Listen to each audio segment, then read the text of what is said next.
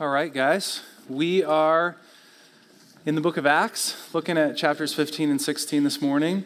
And what we've been seeing is the apostles and the early church on this adventure with Jesus.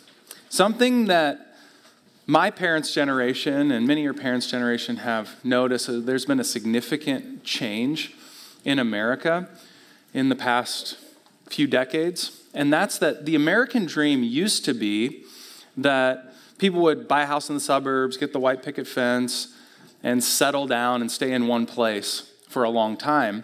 And it's becoming that young people want to live in a high-rise apartment, pay low rent, and travel the world. And sociologists have called this sort of desire for adventure wanderlust.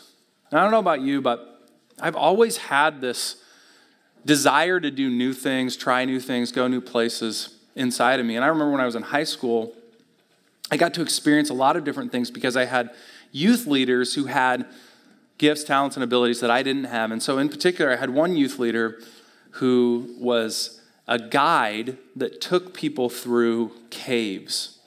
So one time, he took a group of my friends and I to southern Indiana, and we went through this cave. Problem was, I'm pretty claustrophobic, and so I was excited but also scared, and I remember getting deep into this cave. It was just pitch black, and we had these headlamps on, and we got to this spot where it was so narrow that you actually had to sort of turn your body this way and turn your head to the side to get through the slot. The other problem was it was too narrow to get through this one slot at the bottom, but it got wider at the top. So you actually had to sort of like put one leg on each side of this crevice and go through this crack in the cave. And I remember at one point, it was so narrow that my head actually got stuck in this cave. So I'm deep, dark in this cave. My head is stuck. And thankfully, this guide who was with me was right behind me.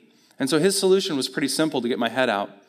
His hand was the hammer, and my head was the object that he was trying to get out. And so he literally just like takes his hand and just starts pounding on my head. And I'm like, a little help here. I'm stuck. I couldn't move, right? And gets my head out. And, obviously I'm here. So I got out of the cave. And, but anyway, I've always had this desire to do things that I otherwise wouldn't be able to do on my own. And the only way that it was possible for me to do those things was to follow somebody who knew what they were doing. Why is it that we have this almost insatiable hunger to do things that we've never done, go to places that we've never been? And I think what this text is going to show us is that all of that points to the reality that we were made to follow Jesus. The ultimate person that we were made to follow is Jesus. And as we follow Jesus, what we find is that Jesus takes us on an adventure that we could never dream up for ourselves. And so what we're going to look at this morning in Acts chapter 15 and chapter 16 are three realities that make following Jesus an adventure. We're going to see that part of following Jesus are that we'll run into sharp disagreements, surprise partnerships, and gospel dreams. So let's just take those one at a time. First one, surprisingly, sharp disagreements. Acts 15, verses 36 through 41. And after some days, Paul said to Barnabas, "Let us return and visit the brothers in every city where we proclaim the word of the Lord and see how they are." Now Barnabas wanted to take with them John, called Mark, but Paul thought best not to take with them one who had withdrawn from them in Pamphylia and had not gone with them to the work. And there arose a sharp disagreement, so that they separated from each other. Barnabas took Mark with him and sailed away to Cyprus, but Paul chose Silas and departed, having been commended by the brothers to the grace of the Lord. And he went through Syria and Cilicia, strengthening the churches. So here's what we know, a little backstory. Paul and Barnabas had been on this missionary journey. They come back from that missionary journey, and they had been great friends, and partners in ministry. On that journey, their friend Mark had deserted them. The reason that he had deserted them was likely because he thought Paul was certifiably crazy. You remember, Paul had this rare disease that caused him to have these stabbing headaches. In addition to that, they were running into severe persecution. In other words, this mission trip was way harder than Mark thought it was.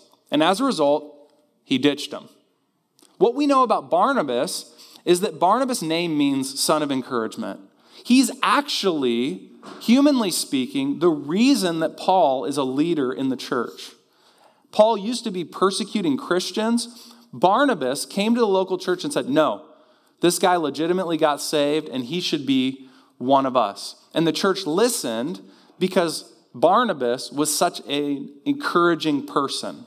So what we see here is we see two very different personalities interacting with the same situation. Paul is a zealous, go-getter, leader, plow ahead. And so he says, I don't want Mark coming with me because the last thing I have room for on one of my intense missionary journeys is a dude who's going to leave us high and dry again. And Barnabas is like, oh, come on, Paul. He has so many gifts and talents and abilities, and he's probably reminding him, remember, no one wanted you on these missionary journeys either, and I'm the one who kind of vouched for you. Come on, let's bring Mark. And they come to this point, the text says, of sharp disagreement. I'm imagining there was some yelling. I'm imagining there might have been some name calling. I don't know exactly what that looks like when two guys this godly get in a fight, but they're throwing down.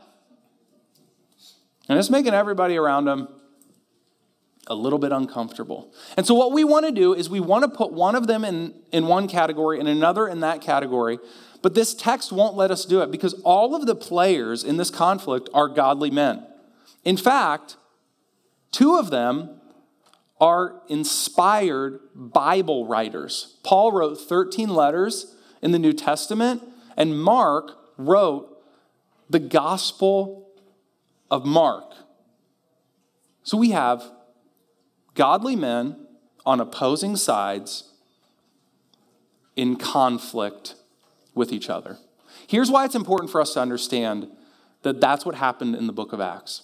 Because we can often idealize the book of Acts. Have you ever heard somebody say, we need to get back to the way the early church was doing things? And when they say that, what they mean is, the early church was sort of this idealized community. But I want you to add this reality in, and maybe you respond this way to them. Oh yeah, like we should fight, like in Acts 15. We should be in conflict with each other, right? Because here's the thing. We need to, as we go on mission with Jesus and follow him on this adventure, we need to understand that part of that adventure involves conflict. Anyone seeking to do anything that's significant in the name of Jesus will run into conflict, and sometimes that will happen in unexpected places. Think of all the books you love, all the movies you love, all the stories that you love. All of them involve conflict. And as we're following Jesus as sinful people, we will run into conflict. In fact, before I moved to Minneapolis and was part of a church in Iowa City, the two founding pastors of the church got in a deep conflict. One of the pastors was asked by the other one, who was the leader, if he would take on a different role in the church. He had been the teaching pastor. He was asked to take on more of a shepherding role in the church. And there was a sharp, obvious disagreement between the two of them. That became actually rather public. And what ended up happening as a result of that conflict is the pastor who was asked to take on a shepherding role actually chose to leave the church and to go to another state to pastor another church. So there was a sharp disagreement between two godly people over an issue that's not clear in Scripture, and as a result, the gospel message kept on going forward. And they still haven't resolved that conflict, even though it happened over 4 years ago. And that can be very troubling to us, but I want to, in a sense, sort of normalize it so that when that does happen, whether it's a leader in your life gets into conflict with someone or you get into conflict with someone else, that you know the next steps to take. Here's what happens. They come to a sharp disagreement. They don't resolve the conflict completely. They actually just go their separate ways. And what the text says is, as a result of sort of their bullheadedness, it says that Paul went through Syria and Cilicia, strengthening the churches. In other words, there are times in conflict to go and reconcile that relationship. There are times when we need to do everything that we can to make that relationship right. But there are other times where you come to a point of disagreement and you realize you've tried and you've tried and you've tried and you can't resolve the problem. And here's what the Apostle Paul did. He moved on. He didn't let that slow him down. He moved on. Sometimes you get in conflicts, there are conflicts within the church that you can't move on, that you can't resolve, and you have to just move on from. And as a result of that, the gospel keeps on going forward. We can't be too troubled when we run into conflict. Okay, thankfully, not all relationships, as we're on this path of following Jesus, go bad. There's some good ones too. In fact, sometimes there's some surprise partnerships that spring up along the way. Let's continue following the story. Acts 16, 1-6. Paul came also to Derbe and to Lystra. A disciple was there named Timothy, the son of a Jewish woman who was a believer, but his father was a Greek. He was well spoken of by the brothers at Lystra and Iconium. Paul wanted Timothy to accompany him, and he took him and circumcised him because of the Jews who were in those places, for they all knew that his father was a Greek. As they went on their way through the cities, they delivered to them for observance the decisions that had been reached by the apostles and elders who were in Jerusalem. So the churches were strengthened in the faith, and they increased in numbers daily. Okay, so Paul has moved on this missionary journey. And he goes to Derbe, and then he goes to Lystra. And really, to his surprise, he runs into a young man that he is very impressed with at Lystra. His name's Timothy. Now, the text says that Timothy was already a disciple. And what we know about Timothy from the whole of Scripture is that his grandmother and his mother were both believing people and had led him to the faith in Jesus. Now, he is vibrantly following Jesus. Paul meets him and says, man, I really think that this young man could help me in my ministry. Now think about the timing of this. Paul has just been in this significant conflict with his former partner in ministry, Barnabas. He goes on the missionary journey, and the second place that he visits, God provides for him a new partner in ministry. There's no way that Paul could have known that the man that was standing in front of him, this young man, Timothy, would actually end up being his most significant partner in ministry. Let me give you a couple examples of the significance of Timothy to Paul as he continued on missionary journeys throughout his lifetime. So Philippians 2, 22-24, he's writing to the Philippian church, Paul is, and he writes to them about Timothy, and this is what he says. But you know that Timothy has proved himself, because as a son with his father, he has served me in the work of the gospel. I hope, therefore, to send him as soon as I see how things go on with me. And I am confident in the Lord that I myself will come soon. Now, isn't that interesting? He talks about how Timothy has proved to be a son to him. He's been a constant source of encouragement and blessing. They've been on the same mission together. And Paul says, so much so that I can't wait to send him to you, but not right now, because I actually need him right now. He's such an encouragement to me. Which shows us something very significant about the nature of ministry. No one can do it alone. There are no lone ranger followers of Jesus. There are no lone ranger Christians. Even the Apostle Paul says, I need this son in the faith to me to be by my side in this moment of need. Paul's likely in prison during this time, to just encourage me, maybe bring me food, care for me, speak the gospel to me, remind me of the truth that I'm so boldly preaching. So that's personal, right? We learned something about Timothy. This is even more personal. Paul actually writes this to Timothy. 2 Timothy 4, 9 through 10, the last letter that Paul wrote, he is likely dying at this point. He says, do your best to come to me quickly. For Demas, because he loved this world, has deserted me and gone to Thessalonica. Crescens has gone to Galatia, and Titus to Dalmatia. Timothy remained a significant source of encouragement for Paul from the time he met him in Lystra to the time he wrote 2 Timothy to him. And he's saying, come to me quickly. Why is he saying, come to me quickly? Because Paul's been deserted again, and he's lonely, and he needs this friendship.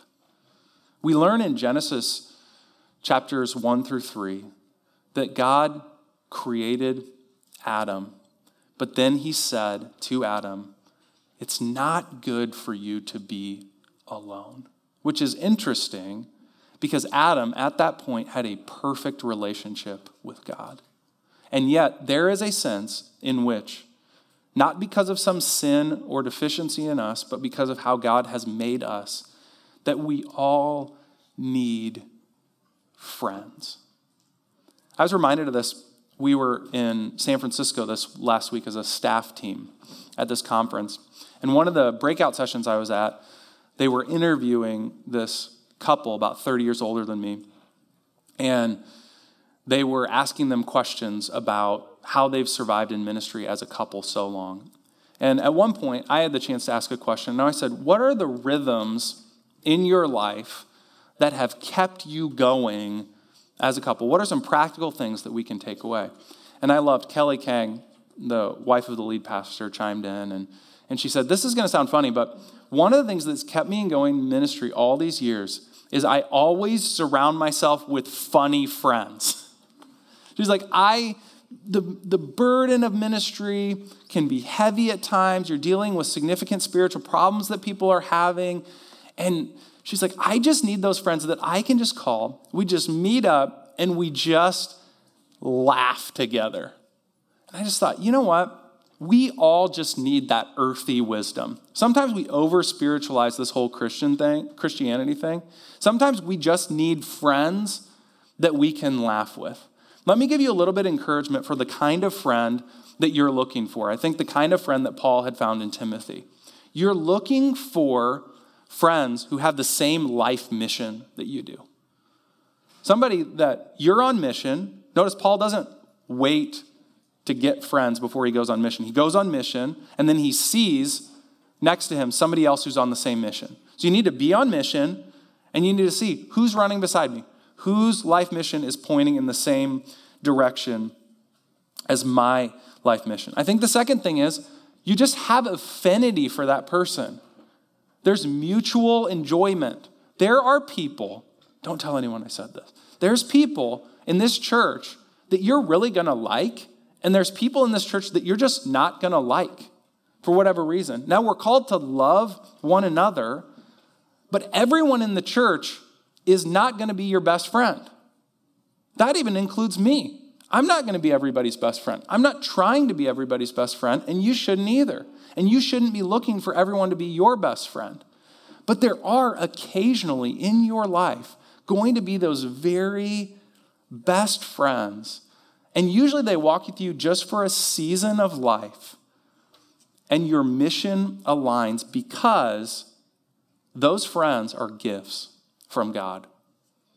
Those friendships don't happen by our own effort. They happen based on God's timing.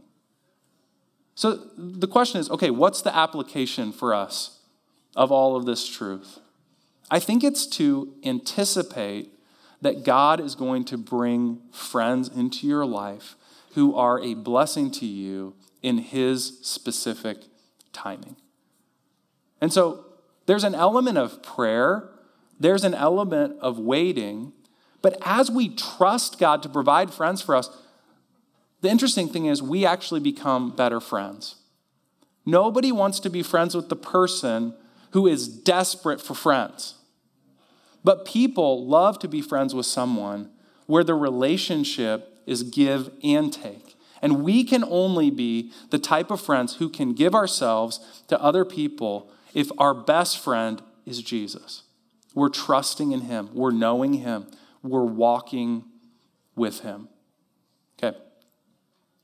I've kind of glossed over this, but there's a context to this whole passage. And that's that Paul is on a missionary journey, which means there's a more basic question we need to answer. Are you on mission with Jesus? Are you on this adventure? Are you following him? Do you know him? Because the third thing that's true of followers of Jesus is that their hearts are filled with gospel dreams. Okay, check this passage out. Acts 16, 6 through 10. And they went through the region of Phrygia and Galatia, having been forbidden by the Holy Spirit to speak the word in Asia. And when they had come to Mysia, they attempted to go to Bithynia, but the Spirit of Jesus did not allow them. So passing by Mysia, they went down to Troas. And a vision appeared to Paul in the night, a man of Macedonia standing there urging him and saying, "Come over to Macedonia and help us." And when Paul had seen the vision, immediately we sought to go into Macedonia, concluding that God had called us to preach the gospel to them. Okay, you might be thinking, wow, he's really good at reading all the names of those places. How do you learn to pronounce them correctly? And the answer is, I didn't pronounce them correctly. The key to reading scripture when you don't know how to pronounce things is you just fly through it and you just say it confidently, and then everybody thinks that you know what you're talking about, even if you don't. So that's just a free tip. All right, but so here's what's happening. Paul's in the midst of this missionary journey, and he's traveling around preaching the gospel. It seems like he has a pretty clear mission. But in the middle of this missionary journey, he goes to sleep and he has a dream where Jesus gives him more clarity on exactly what he wants him to do, which means this could be true. It's possible to be on mission with Jesus, to be following him, and at times to get stuck and to not know what the next step is. We are constantly needing to hear from Jesus about what he has for us next.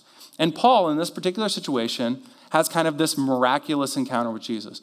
What's amazing about it is he's not seeking it. In other words, there's no prayer, there's no fasting, there's no asking Jesus what he wants him to do next.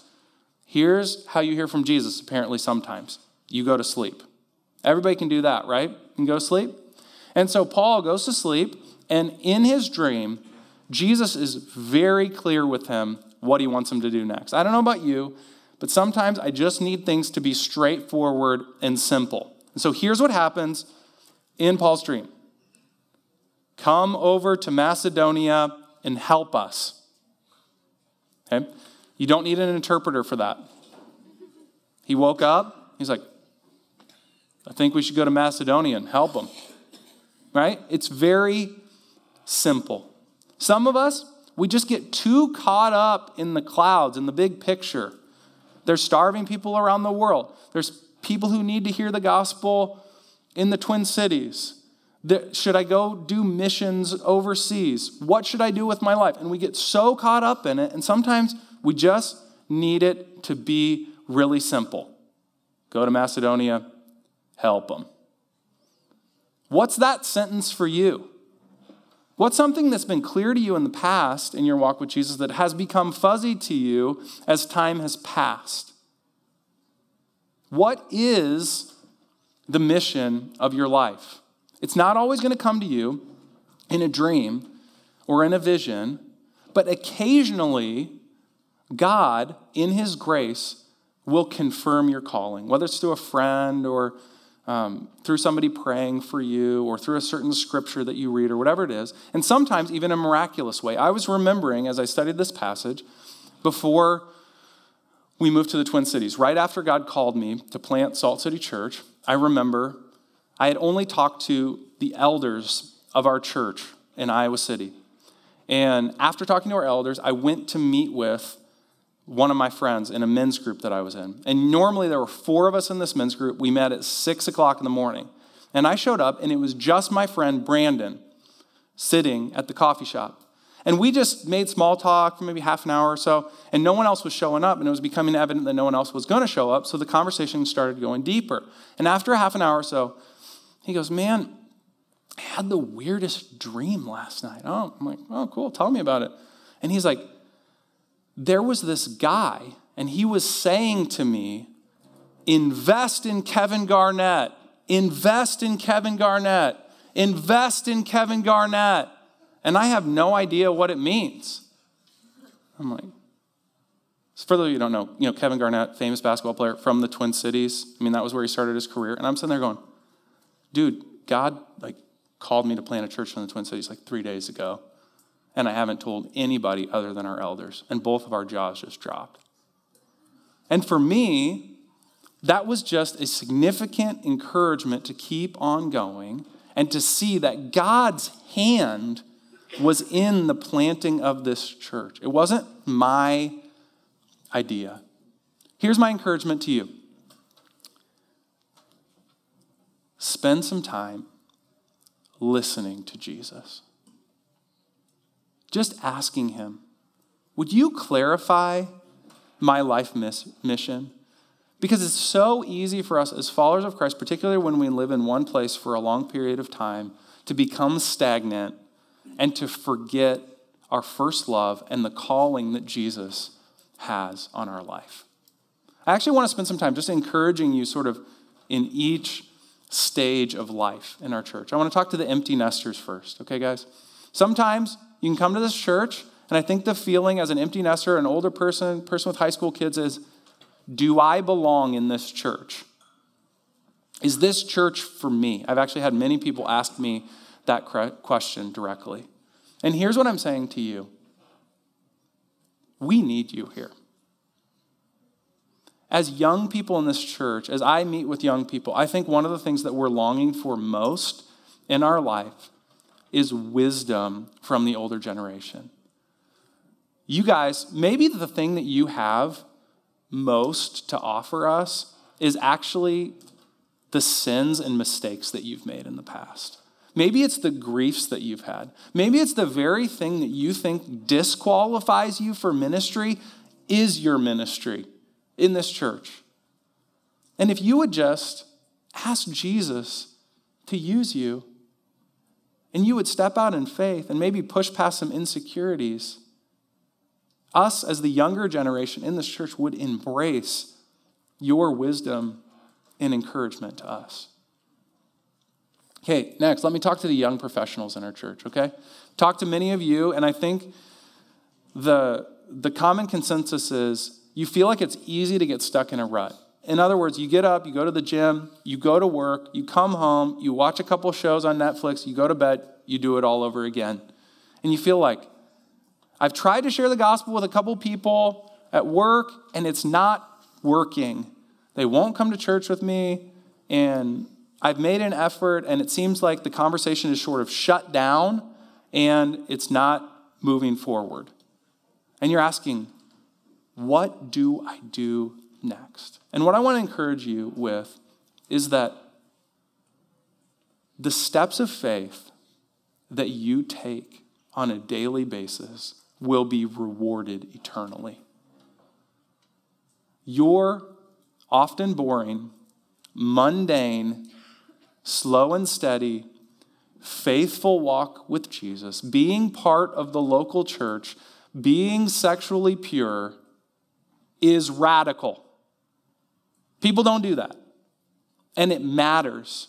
And as you live that out, it might be 20 years, might be 30 years. Somebody is going to see you in the office and they're going to notice a difference. And someone, think about this, an eternal soul, a person is going to spend an eternity in heaven with Jesus instead of an eternity of hell, in hell without him, because you chose to just keep on going.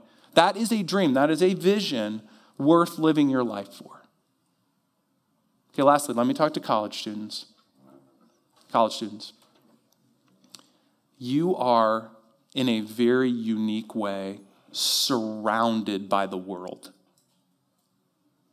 People around you can see it. You can smell it. You can almost taste it. People are running after sexual immorality. They're running after drunkenness. They're running after money. They're running after worldly success. And you're here on Sunday morning and you're at Salt Company on Thursday night, and sometimes in the back of your mind, you're wondering, is this worth it? Let me encourage you with this. I have never met someone in all my years of college ministry, been doing it to some degree since I was 18, so 16 years of college ministry, I have never met somebody who regretted following Jesus. I wish I would have gone to less Bible studies. I wish I would have gone to less weekly meetings. I wish I would have read my Bible less. But I have met many people over the years who have looked at me with tears in their eyes and say, I wasted it. I'll never get those years back.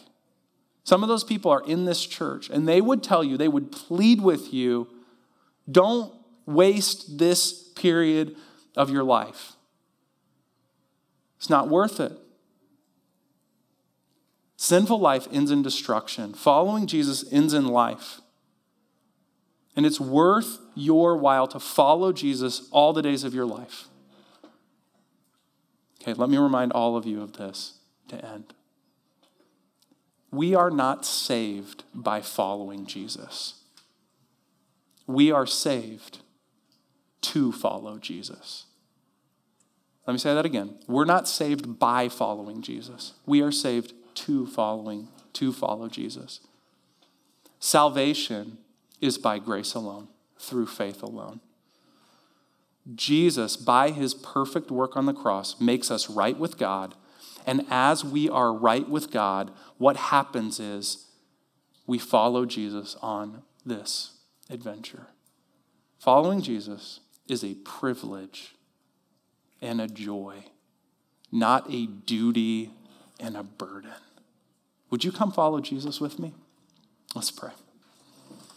Jesus, thank you that you have not only saved us, but you have called us to a holy life, a life of adventure, a life of following after you, a life of knowing you, a life of seeing other people come to know you, Jesus. Sometimes a life of conflict, but a life of deep and meaningful relationships and a life of joy.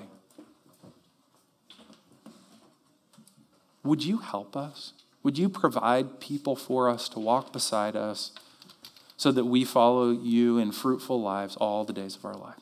In Jesus' name, amen.